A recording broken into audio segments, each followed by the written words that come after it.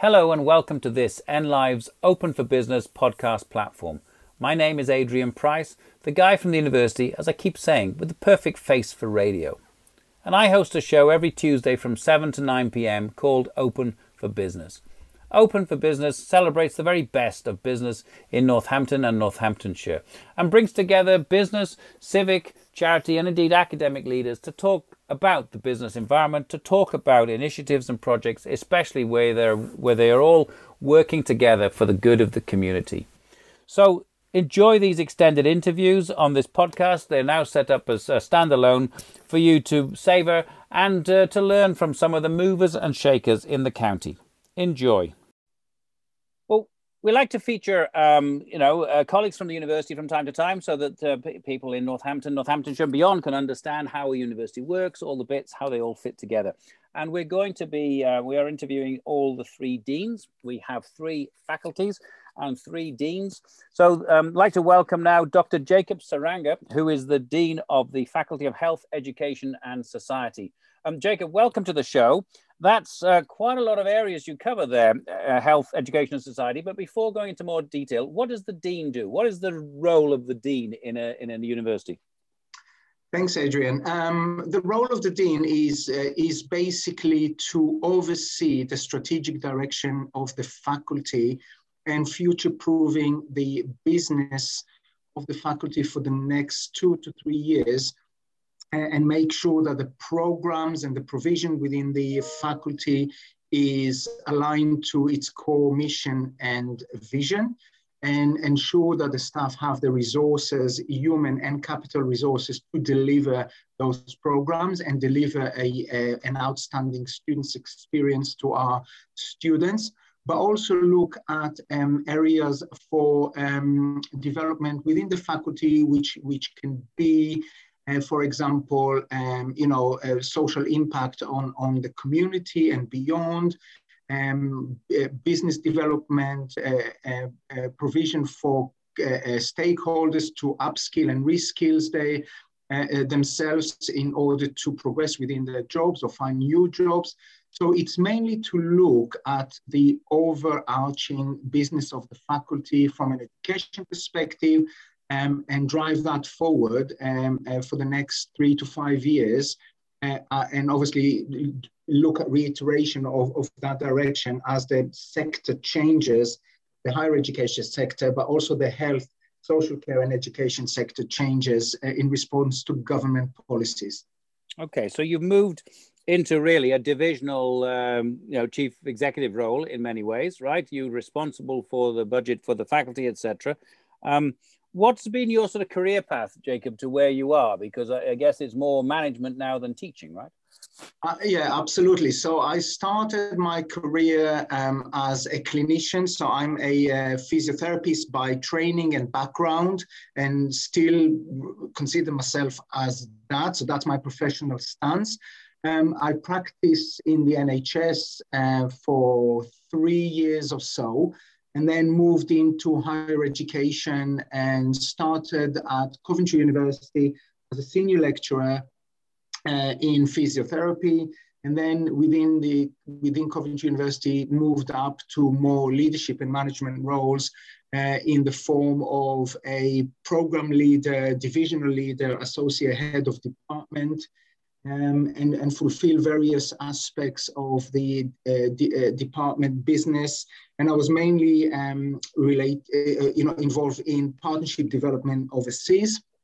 After 15 years at Coventry University, I've decided that I want to obviously change location and look at other opportunities. So I moved into Warwick University, into the medical school, and was appointed as the Director of Quality at Warwick Medical School, and moved into exploring the medical education side of health, which opened up a lot of other opportunities for me to understand how health and medicine interchange and interact, or interface, to be honest.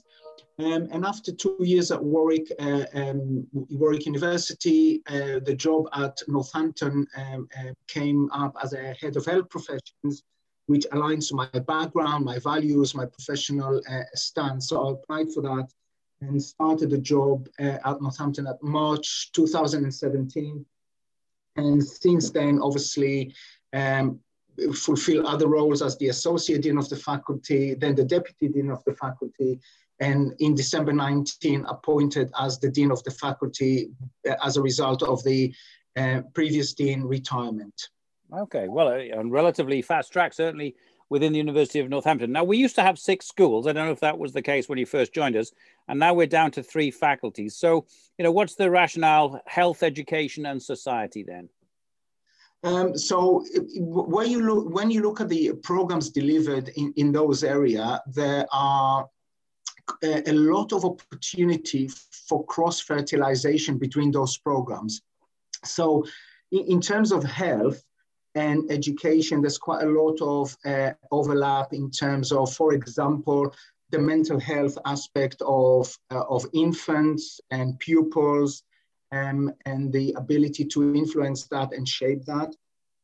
We have all the health programs, as you can imagine, they are very aligned to one another in terms of the patients that they see in the interprofessional aspect of their operation. So that really sits well together as a coherent provision. We also have psychology and sociology within the faculty, and all of the early years and education studies. So the reason to bring them together was probably organizational reasons, but all of those programs are regulated by professional and regulatory bodies, which makes sense to sit within one faculty with the expertise to manage that. But also as I said, the cross-fertilization and the opportunities to develop multidisciplinary and interdisciplinary programs rather than operating silos is vast. And that's something that I put as one of my aims and goals for the next 3 years, is to make sure that that happens within the faculty, and we develop programs and provision that is unique, that draws upon all those expertise within the faculty. Yeah, no, indeed. Well, there's a lot going on. What are your sort of star programs then, or the biggest programs that you've got? So obviously all of the programs are star programs.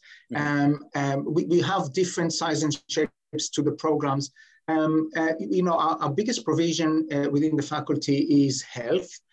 We have multiple programs ranging from nursing, midwifery, occupational therapy, physiotherapy, paramedics, podiatry, that has the biggest number of students on as a whole within the faculty.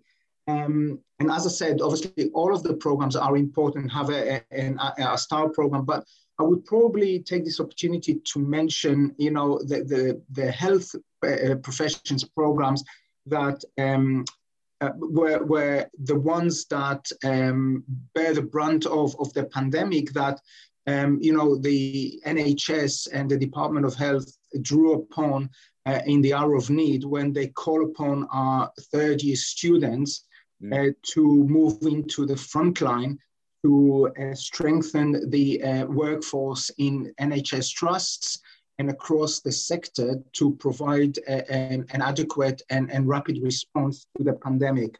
So, for example, our third-year nurses, our third-year paramedics and occupational therapy were placed in the last 6 months of the programs in NHS Trust to allow those nurses there to do what they need to do in terms of intensive care and critical care, and for those students to obviously shadow that, to have a shadowing experience and fulfill other roles to allow those experienced clinicians to do their very important job at the time of need. Well, yes, you've certainly played a key role, I think the university has as a whole, but your faculty in terms of the pandemic, working, I would imagine, very closely with the local civic authorities across the piece. Right? And indeed, what else have we done to support the pandemic? I think there's several other things other than our students in the hospitals now. Yeah, absolutely. So one of the areas that the faculty has a key role is testing overseas nurses as a future and additional workforce to to our trust partners and in the region and across the country. So our Test of Competence Center has obviously had been affected due to the first national lockdown, and we had to close that. But since reopening, we have expanded our operations to include weekend working, Saturdays and Sundays, to allow us to respond to the increased demand for those nurses that were in training, to allow them to be tested, get onto the permanent register of the Nursing and Midwifery Council, and then obviously swiftly into the front line to be able to support trust across the country in response to the pandemic. I would also like to mention the, our education provision that obviously supported schools and communities around around Northamptonshire and beyond. And for our other program like psychology, that provided a lot of support to our community in terms of toolkits for mental health and coping with lockdown. So that was done online, engaging members of the public free of charge to look at various coping strategies and toolkits to support individuals who found the framework of lockdown quite challenging. Mm. Oh, indeed. Well, so many touch points then. So it's not just about students coming into us. It is literally you were reaching out and supporting the local community. Rough numbers of faculty and number of students. Jacob, I don't want to put you on the spot, but just to give a sort of sense order of magnitude. Absolutely. So I don't have the figures to hand, but a rough estimation is that the faculty has around 450 to 500 members of staff, depends on the time of the year that you look at. We recruit around 1,100 new students a year. So overall, over 3 years, we have between 4,000 to 4,500 students, including postgraduate provision as well, and our PhD students and professional doctorate students. So it's a big faculty, but the structure of the faculty is as such that the senior management of the faculty, alongside the subject leaders, deputy subject leaders, program leaders, and all the members of the team, is structured to provide support to each other, each colleagues as well as students, and their operation during the past 15 months was outstanding, I must state, in terms of coming together, putting hands to the task, getting on with the task, and really making sure that our students had the best experience that we could provide, as well as supporting colleagues in a virtual world that we had to adapt very quickly, moving to as a result of the March lockdown last year. Mm. Do you think we're going to return to normality, or have lots of things changed as a result of what you've learned over the past 12 to 15 months? Well, certainly the case numbers and the vaccination programs suggest that we're on the right trajectory to get to some sort of normality. What that would look like, it's hard to predict at the moment.